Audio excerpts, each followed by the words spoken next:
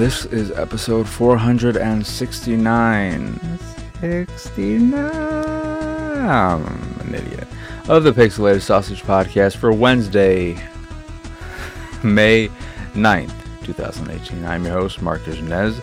Today I'll be talking about Fortnite Battle Royale's Infinity Gauntlet mode, which they launched Tuesday? Maybe that might be right. And God of War, which I finally got and started playing some today after updating it and dealing with PlayStation 4's slow download speeds. And also, before I get to all of that, I want to mention the Nintendo Online service, which got detailed in full-ish manner. I feel like we're still going to get a few details at or during the E3 Direct, but we did get a lot of details. I think they came out yesterday as well, including the price, which will be $20 a year. I think they have a $4 per month plan or $8 per 3 months. But of course, $20 for a year, that's not much. And what will be locked behind the service is online play. So games that have already come out like Mario Kart 8 Deluxe, Splatoon 2, and future titles like Super Smash Bros., etc. All of that will be locked behind the service. Cloud saves will be behind the service, which some people have said, and that this may be true, but I feel like cloud saves are locked behind Xbox Live Gold and PlayStation Plus, but I could be wrong. Or maybe it's just that you need the paid service to have cloud saves on the older platforms like the 360 and the PlayStation 3 and Vita. I don't know. I'm not sure. I just feel like that was a thing. I feel like on the the way I'm coming to this belief is through the Vita. I just remember the Vita being like, okay, you PlayStation Plus, you hit the little plus thing, and it's like, hey, you want to send this save to the cloud and automatically do it? Okay. It could be true. It might not be true. I have no idea. And then included in the service will be 20 NES games at launch, or maybe there might be 30 because they're announcing another 10, I believe. Only NES games, no other platforms, no other Nintendo platforms or Sega Genesis, etc. And those titles will include, I think, Super Mario Brothers and Super Mario Brothers 3, Balloon Fight, and some other stuff, tennis, etc. Some good titles in there, some not so great titles, but it's all included in this $20 package. And they also confirmed that Virtual Console is dead. But the wording made it sound like classic games and whatnot will not leave the platform, leave Switch, not come to Switch, but that the umbrella term that is Virtual Console is dead and gone and will not come back. You can still have compilations from other publishers like Sega releasing their own compilations of classic games, Atari, etc. You will have whatever the NES arcade classics or whatever they're called, and the SNK games, and NES games will come. They can come at least, and hopefully Super Nintendo games, etc. that will still get these games, and they just won't be under the Virtual Console brand. I don't know what they'll call them, if they'll call them anything, but I hope that they still make them. Nintendo specifically, Sega and stuff, they're going to be doing it because they've already been doing it. And also, going back to the NES games included in the online service, they will include, for the first time, online play, whether that is adversarial or co-op. So that is cool as well. And yeah, it's been a bit hot and cold with this for people. Some people are really liking it. Some people don't. I'm like, yo, this is $20 for this garbage. I am on the fence of I want to hear a bit more about it, but $20 a year is not a lot. And while I would prefer to just be able to purchase the classic games that I like, and I wish Virtual Console was remaining, because I just feel like if they still had Virtual Console, it would be something that would bring about more frequent release of classic games. And, as crappy as it is, I wouldn't mind buying some games I love again just to play them on Switch. Will I buy another copy of Super Mario Bros. 2? Because I love that Mario game more than any other Mario game. Hate me. I know it's a stupid opinion, but it's my stupid opinion because I am an idiot. Would I buy another copy of Kirby's Adventure? You damn right I would. But, will I be able to? Who knows? I feel like there's a chance because Kirby's Adventure is amazing. Everyone knows that. And Super Mario Bros. 2 is amazing. Might not be everyone's favorite. Might not be anyone else's favorite. But it's my favorite, and people do enjoy it, and people would buy it again. I guarantee it. But the weirdest thing about it is that, and this is the thing I want concrete details about, because there has to be a catch. There is also a family plan that costs $34.99 for the year, and it can have up to, in addition to the family account, the holder, 7 other accounts, and these accounts can be on other Switches. They don't just all have to be on the same Switch and just are then allowed to use online play, which some of the wording makes it sound like they can play with other family members online, but maybe not with everyone else, which is definitely a catch if true. But that's just my interpretation of the word. Like I could see how this wording could equate to that.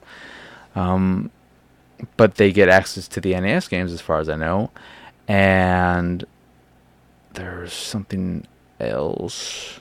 No, one of the details that was listed on the page was that the family account, the person who is the account holder, needs to have a credit card account on file all the time.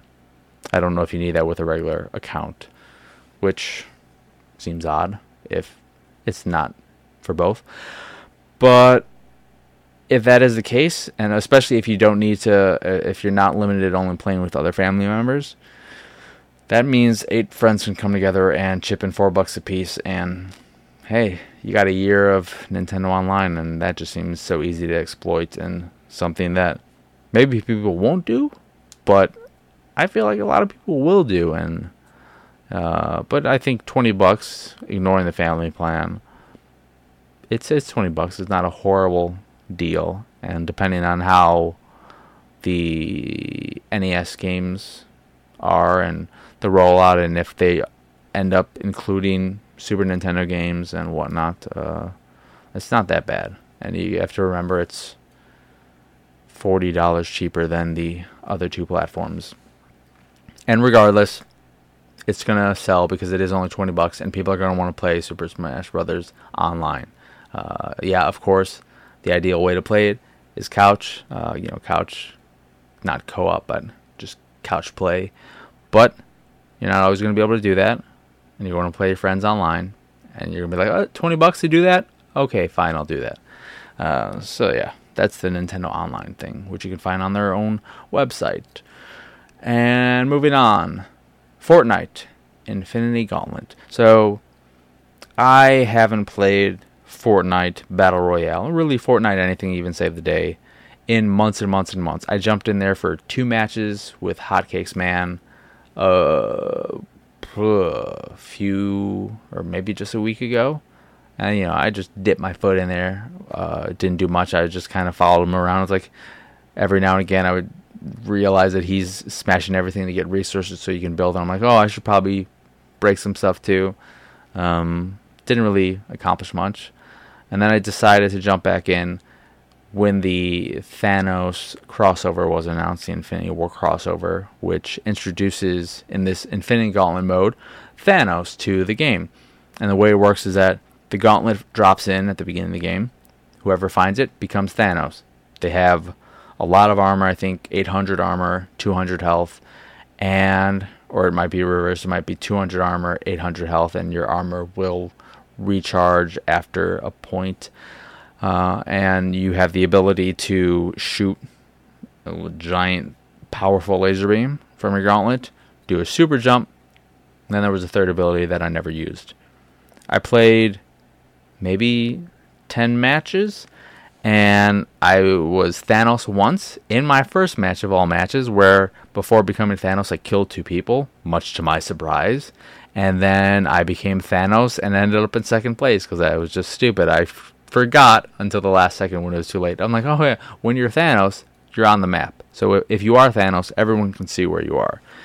And yeah, it adds a really nice smidgen of spice to the game that I really appreciate and enjoy. I like it. It makes it feel a little bit different, a bit more different than PUBG, having this super powered being who changes when they die. You know, you kill him, you can grab the gauntlet for yourself and become him. And when you become Thanos, he rises to the sky and does a little flex and like an uppercut, and then falls back to the sky and you drop in again. And I really like how he feels to play. He walks incredibly slowly, so you don't move quickly. Jumping, you could jump far distance, but when you do jump, it has to take about 3 seconds to charge up before you jump into the sky. So when you do that, you're definitely at you're definitely the most apt for just getting destroyed and killed immediately, because your defenses are completely down at that point. You can't attack, you can't cancel out of that jump. So you have to be careful when you're jumping. But the laser is incredibly powerful. And the thing I've come to realize about Fortnite, coming back to it after not having really played it other than that little thing with Hotcakes Man since the Battle Royale mode first launched in beta, is that it is so much quicker than PUBG. And I forgot that. It is very pretty. It runs incredibly well. But it feels so much different. It's so much faster. Matches end so much quicker. It is so incredibly quick to get back into a game, which is something I appreciate. And I think that's part of what makes the game so easy for people to get into. And the fact that it is free to play on pretty much every platform except Switch, which has to be happening. That has to be an E3 announcement. I appreciate that, but I still prefer PUBG because I prefer the tension of PUBG, the paranoia, the fear of PUBG, the slower pace. It feels much more like an event. Like it takes much more out of me to play a match of PUBG than it does to play Fortnite, which is good. They have their different feel. So Fortnite, if you want something that you could just jump in and quickly play a few matches of, and if you die really quickly, it's so easy to just back out. It takes a few seconds and jump right into another match. So there's little downtime in Fortnite, which is great in that sense. And the shooting feels solid. And there is a bit of paranoia in Fortnite, but it's nowhere near the same level as PUBG. And the thing that sucks, though, is that while both PUBG and Fortnite are very similar, they're very different in that Fortnite is incredibly fast, and there's a lot of jumping going around. There's some jumping in PUBG, but Fortnite is very jumpy. You're just jumping around all over the place. They're both great games, and I wish the people who like them could just agree that they're both great, and that liking one over the other is not a bad thing. I can't stand how volatile both communities are toward each other. It's just like, if I say I like PUBG, people who like Fortnite just snap at me and tell me how wrong I am and how stupid I am for liking PUBG. And the same goes for people who love PUBG and like, oh, you Fortnite people are stupid. I prefer PUBG. It doesn't mean I hate Fortnite. I am kind of annoyed by the level of just mainstream, like how much Fortnite is out there. It's getting to the level of Pokemon Go at its height, at its highest heights when it first launched. And I hated Pokemon Go in that sense because at least with Fortnite, you're not going to get people who are just walking on streets, staring at their phone, walking in the middle of a busy street, or walking towards me the opposite direction and just maybe run into me. A bicyclist almost ran into me a few times when they were clearly playing Pokemon Go. So none of that is happening. But Fortnite is just getting so ridiculously huge, and it's crazy, and that kind of annoys me. But the game itself, I think, is a solid game. I enjoyed my time playing the Infinity Gauntlet mode, and I would love it if that game was not limited. If they just decided, let's just keep this mode. People like it, and it's Thanos. But I really enjoy that mode. And I think if you haven't played Fortnite, or you kind of are iffy about Fortnite, go into it and try that mode, because it does add a little something extra to the game that I think is good on all fronts. I do wish you had the ability, or could earn the ability, if you held the gauntlet long enough or something, to snap your fingers and immediately get rid of half the remaining player count. I think that would be an awesome little cool feature. But yeah, Fortnite, Infinity Gauntlet, it's worth checking out. And then God of War. So I've played God of War now for 2 hours. I am pretty sure I'm going to put my playthrough of the game on YouTube. So yeah, in like hour chunks. And in the first 2 hours, I can't say too much about it. I'm not going to spoil anything about the story, but it is incredibly beautiful. And the way it is crafted, and the cinematography, the camera work, all of that, the way it's framed in this single shot way is truly incredible. It is an incredibly cinematic experience, and it's something to behold. I hate that I'm saying as much as I've said it so far on this episode. Maybe I say it a lot, and it's becoming noticeable right now, but I think the voice acting is solid so far. It's not blowing me away or anything. Atreus can be a bit annoying. I don't want to call him God of War. Kratos loves saying, "I do not know." But the thing that is holding me back right now from really, really, really loving it, and I feel like unless it somehow drastically changes, will keep it from being something I would even consider as a greatest game of all time, one of the greatest games of all time, is that I don't love the combat. Throwing the axe feels alright. Retrieving it feels great. But the actual melee combat, so far, I've unlocked one ability thing where, have my shield and I do, some radius thing that pushes people back and does damage. I can, rage mode. Feels pretty cool. But I don't love the combat. And I'm not sure what could be added to the combat that would make it feel significantly better. Because it definitely needs a significant jump for me, for it to be this, contender for greatest game of all time. And maybe part of the problem is that I just have this in my head now because I'm playing it a few weeks or so after its launch, and I just cannot play it without thinking to myself, so many people have called this one of the greatest, if not the greatest game of all time, and I'm not feeling that immediately, so something is clearly wrong. I don't know. But I do think from a storytelling standpoint and a cinematic standpoint, it is incredible. I love what they're doing with Kratos. He is becoming, and I don't even want to say likable, but he's much more relatable, and there's more to him. He's a deeper character.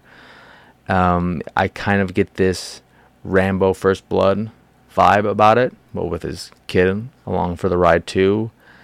And I'm much more interested in following the story and seeing where it goes than I ever was in. Well, at least I really checked out God of War 3. I can't remember how I felt about the story in God of War 1 and 2. I really liked those games a lot, the way they played and the set pieces and all that. But God of War 3, I was just like, no. And it's kind of funny because comparing this to Uncharted 4, I feel like Uncharted 4 made Nathan Drake a very unlikable character. I really did not like him after playing that game. And God of War, just the early impressions and based on what I've heard, is doing the opposite for Kratos, making him a much more likable character. I said again. But yeah, after 2 hours, it's a gorgeous game, and I can't say enough for just the way it's directed and shot and the camera work and all that. It's very impressive how it just fluidly transitions from action sequence to cutscene. It's not really even a cutscene. I mean, it just everything feels organic, and you're just constantly moving along, and things happen, and everything feels very natural. And it's a very impressively made game, regardless of whether or not the combat clicks with me at any point. There's no denying that this game has been made in such an incredibly fine-tuned way. It's like a fine-tuned car. I don't drive, so this is a horrible thing to even try to compare it to. But it's just like a beautiful classic car that you look at and you're like, this is incredibly well made. It's not the most comfortable ride, but it's incredibly well designed and well made, and that's God of War for me so far after 2 hours. 2 hours is very little to go off of combat wise, because I do know that it opens up and you get more abilities and stuff like that. So yeah, that's my experience with God of War so far, and I'm looking forward to playing more of it, which I will probably do immediately after ending this. So yeah.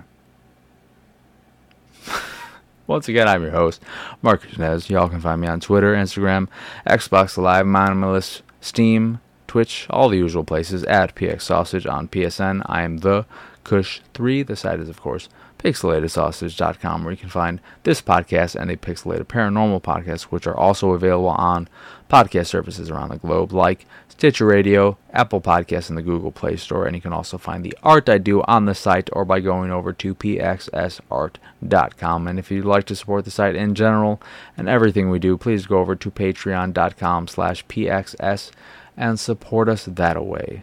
And you can also watch this podcast in video form or other videos over at youtube.com/pixelatedsausage. Subscribe, like videos if you want, and all that jazz. Blah, blah, blah.